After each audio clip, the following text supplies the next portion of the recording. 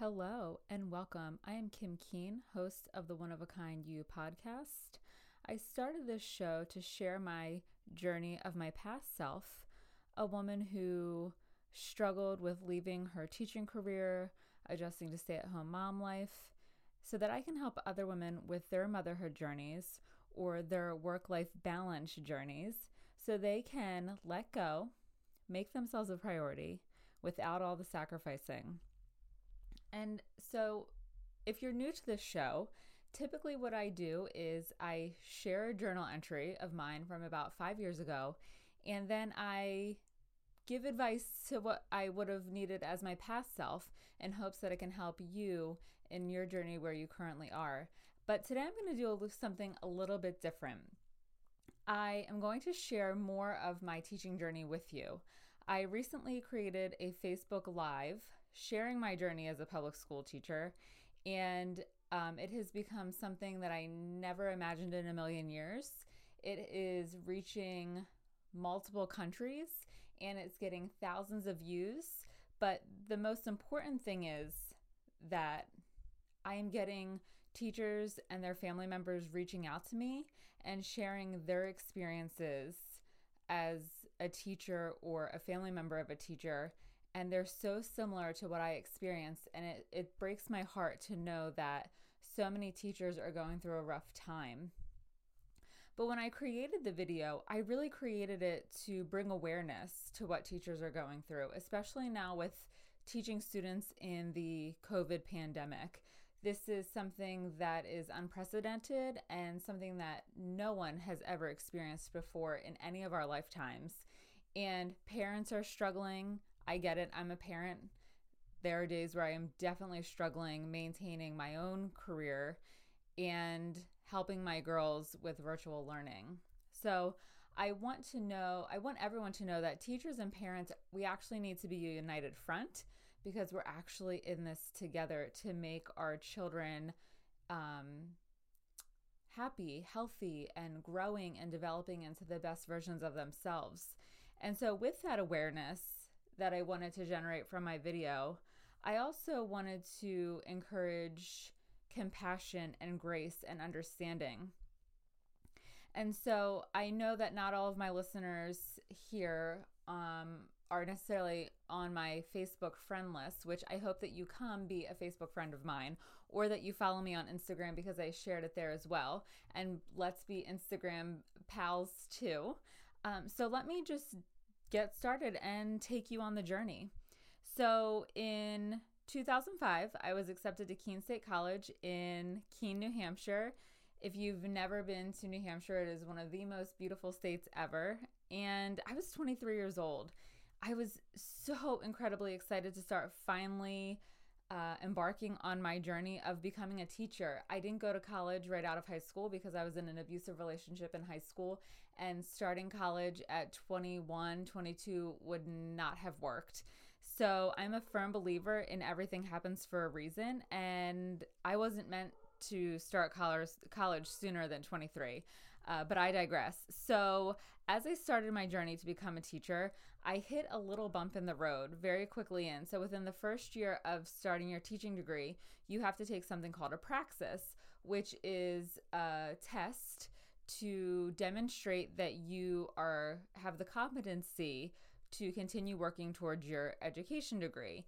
And these tests are not cheap. So for each test attempt that you have to take, it's $150.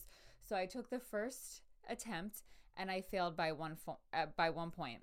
So I had to wait a few months and retake the test. So that was $300 total that I did not have at the time. So I had to use student loan money to pay for the tests.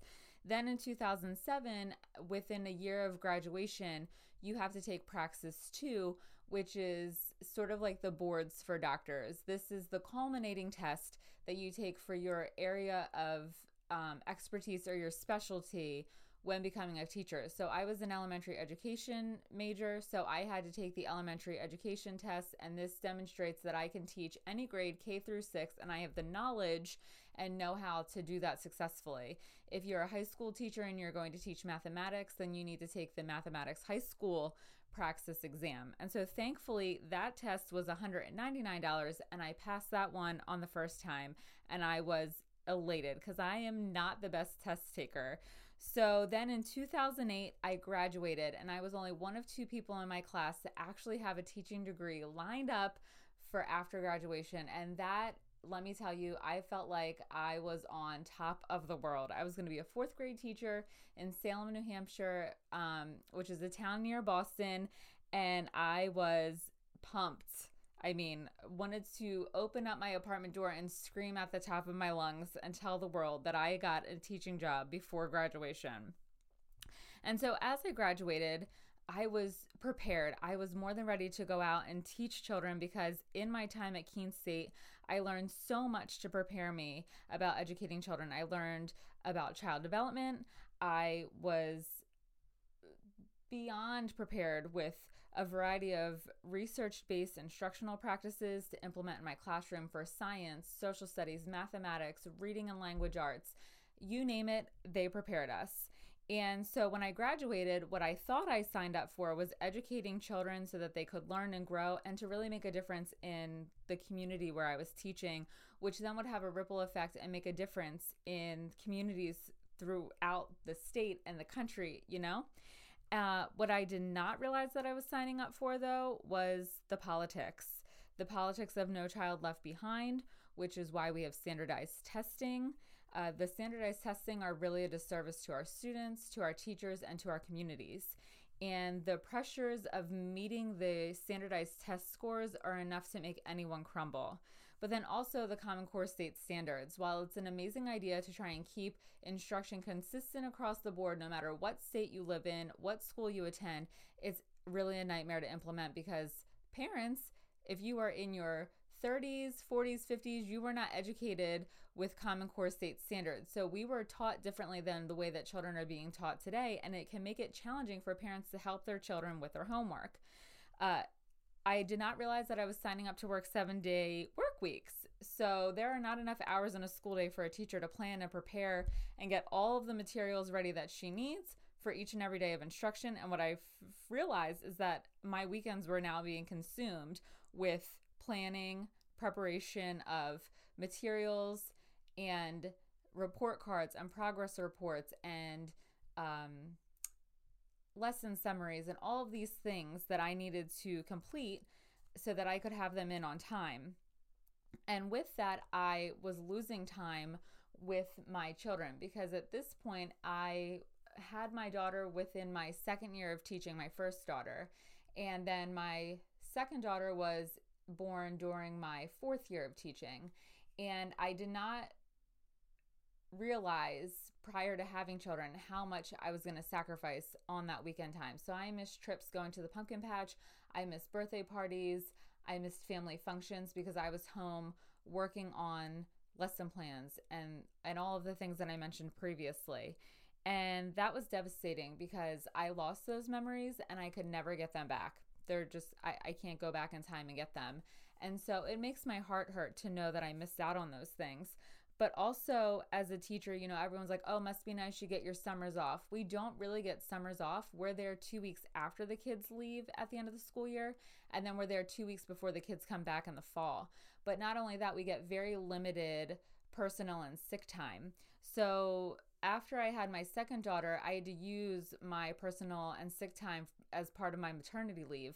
And then when my older daughter was sick with strep throat, I wasn't able to leave school to go get her because I didn't have any time available. So my mom had to be there for her, and I was taking care of other people's children instead of taking care of my own. Mom guilt, mom guilt, mom guilt. Oh my gosh, I could not get over the feeling of guilt for not being there for my child when she needed me most. And then I missed her preschool graduation because there was no sub coverage. And at this point I was teaching in Delaware. I was no longer teaching in New Hampshire. But I missed her graduation because there was no one available to cover my class because there's a shortage of substitutes. And so that was also devastating. So once again, my mom had to step in for me and be there for my daughter for her graduation. But not only that, I didn't realize the little support that I would get from administration and some of the school settings where I worked, but also the parents. I can remember on the first day of school, in a school that I taught in Delaware, I had a kindergartner throw a chair at me, not once, not twice, but 3 times on the first day of school. And I called the office asking for him to be removed from class, and no one came. And not only was my safety jeopardized, but more importantly, the safety of the other students, the other 5-year-olds in that classroom, their safety was jeopardized. And how traumatic to see someone throw a chair across the room multiple times. And so when I was on lunch, I found the principal and I asked her, why didn't anyone come to remove that student? And she didn't answer my question, but instead said, we told you that you would have to earn their respect. I was dumbfounded. I don't even think I answered her. I think I just walked away because I was in such disbelief. And so many people ask me, oh my gosh, why did you stay? Why did you not walk out right then and there? And I honestly stayed for the kids, because if I left, then who was going to teach them for the rest of the day, or for the rest of the year for that matter? I felt like it was my responsibility to be there for them and not take a chance that someone else might come along and love them the way that I did, even on the first day of school. So that was definitely hard to handle. And then the other thing that was hard, and I wasn't prepared for this either, was the lack of support and trust from the parents. As a teacher, I had their child's best interests at heart. I loved those kids as much as I loved my own. I took care of them the same way that I took care of my own. I wiped their face, their tears, their nose. I tied their shoes. I zipped their coats. I gave them hugs when they were missing mom or when there was an argument with a friend. I was a kindergarten teacher. I had the littles, and kindergarten's such an amazing grade to teach. And so, but parents don't see that.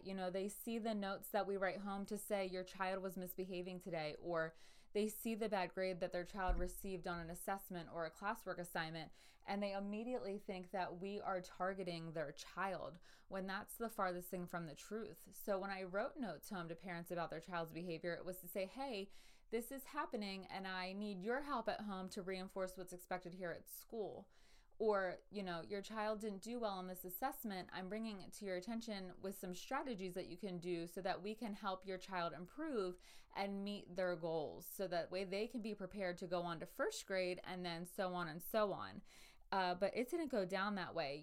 I get it as a parent when you feel like your child, you don't ever want anything to be wrong with your child. You don't ever want to feel like someone doesn't recognize what you do as a parent or the gifts that your child has. But as teachers, it's our job to bring up concerns to parents, because if we don't say anything, then nothing will change and nothing will improve. And so as a teacher, I always said it from a place of love, not from a place of judgment or ridicule or criticism, but unfortunately it wasn't always taken that way. And so 6 years in, I was completely fried. I was burnt out, like the blackest, most burnt piece of toast you could find. I was unrecognizable to myself, to my family, and I made this devastating decision to leave the classroom and walk away from my dream of being a teacher. At that point, I felt like the $85,000 that I had invested into my dream was worthless. The bachelor's degree, the master's degree, not to mention all of the money that I spent on my kids from my own pocket, gifts for their parents when they had babies, school supplies for the kids whose parents couldn't afford them, games, activities, school supplies because we weren't allotted for those things in the school budget, decorations for the classroom, furniture for the classroom. You name it, I bought it. It did not matter to me because I wanted my students to have the best possible learning experience that they could. And if I felt like there was something lacking in my classroom, then I was going to make it happen and figure out a way to get it, even if it meant spending my own money.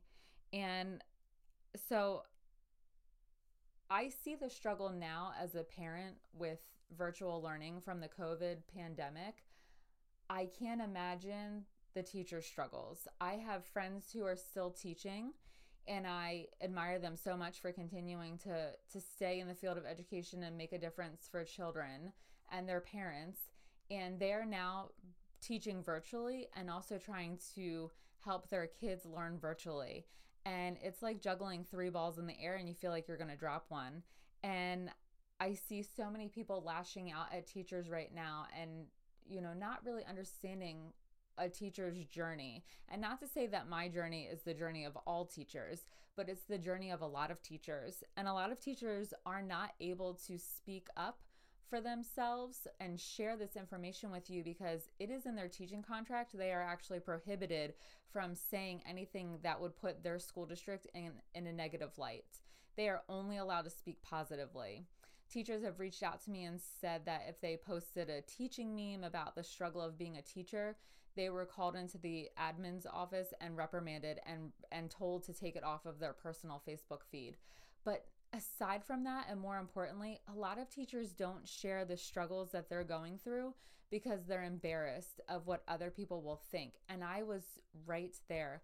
When I left teaching, I was so embarrassed that I, quote unquote, threw in the towel only 6 years into my teaching career. I thought I was going to teach until I was 90 and they were going to have to ask me to leave. So the fact that I walked away at 6 years was humiliating. I felt worthless. I felt like an epic failure. And I didn't want anyone to know that I had those feelings. I tried to walk away and say, oh, it's for my family. It's for the best. It's been a long time coming.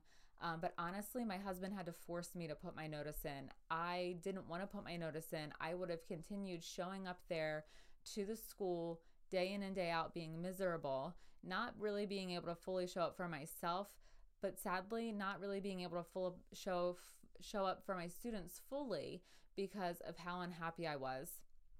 And so when I was experiencing all of these things in the classroom, being told, oh, they have to earn your respect, or you have to earn their respect, or, oh, why are you doing math stations that way? Why are you not doing them this way?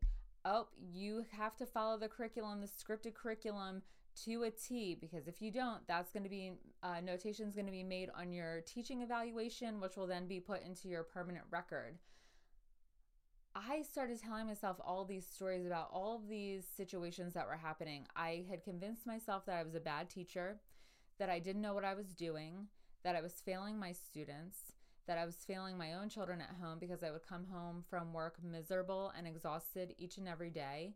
I was miserable on the weekends because I was just working. I did not give myself any downtime. And I had no boundaries in place for work and for the way that I allowed people to treat me within the school building, administration, other teachers, and parents. I allowed people to walk all over me and say things to me that were completely unacceptable. And I carried those. Every negative experience I had, I internalized it to make it my fault and to make it an indication of my value as a person, but also my value as a teacher. And I wish that I had known then what I know now about the power of stories, but I also wish that I could have had the ability to do some mindset work and be present in the moment, because I was actually an amazing teacher. I had students who came into kindergarten not being able to write their names, not being able to count items correctly, a group of items correctly, and not knowing any letters, any numbers, no letter sounds, and leaving my classroom at the end of kindergarten being able to write multiple sentences to describe a picture in their writer's notebook, to be able to add and subtract, and to be able to skip count. I mean, it was amazing, all of the things that my students learned. And if I had really been able to be present in the moment and reflect on the growth that my students were making each and every day, I would have seen that I was actually not a failure, but that I actually truly was contributing. And so it still saddens me on some level to this day for not sticking with it, for throwing in the towel, and for allowing others to get in my head and hijack my thoughts and my feelings and my life. And so I have just been overwhelmed with the gratitude and the appreciation that I've received from teachers in Facebook comments, Facebook messages, in emails, because they've gone to my website and emailed me. And I am in awe of so many teachers that are still committed to the field of education, even though it's a challenge. And there are days where they feel like they can't go on, but they keep showing up. And so I want to give teachers the knowledge about mindset and meeting their own needs and setting boundaries that I didn't have in 2014 when I left the classroom. And so if you know a teacher, please share this episode with them so that they know that they are not alone in their journey and that I am here to support them. And also that I am offering a free masterclass called The Teacher's Guide to Lightening the Load. It will take place on October 8th at 7 p.m. Eastern Standard Time. If you want the information for the masterclass, the Zoom information, you can send me a DM on Instagram at Kim V. Keen, or you can message me on my Facebook page. I'll have the link to my Facebook page and my Instagram account in the show notes. So I just want to thank you so much for tuning in to join me in saying thank you to teachers and paraprofessionals and even the administration, because no one in education right now has an easy job, especially with the COVID pandemic. And so when I left my teaching career, I was brokenhearted. And there are so many teachers who are currently suffering from a broken heart. So if you want to just make one small change in their day, 2 simple words, thank you, will do just that for them. And remember to have understanding, have compassion, and have grace, because we are all doing the best that we can, and we are in this together. So thank you so much for tuning in today. And I can't wait to have you tune in again next time.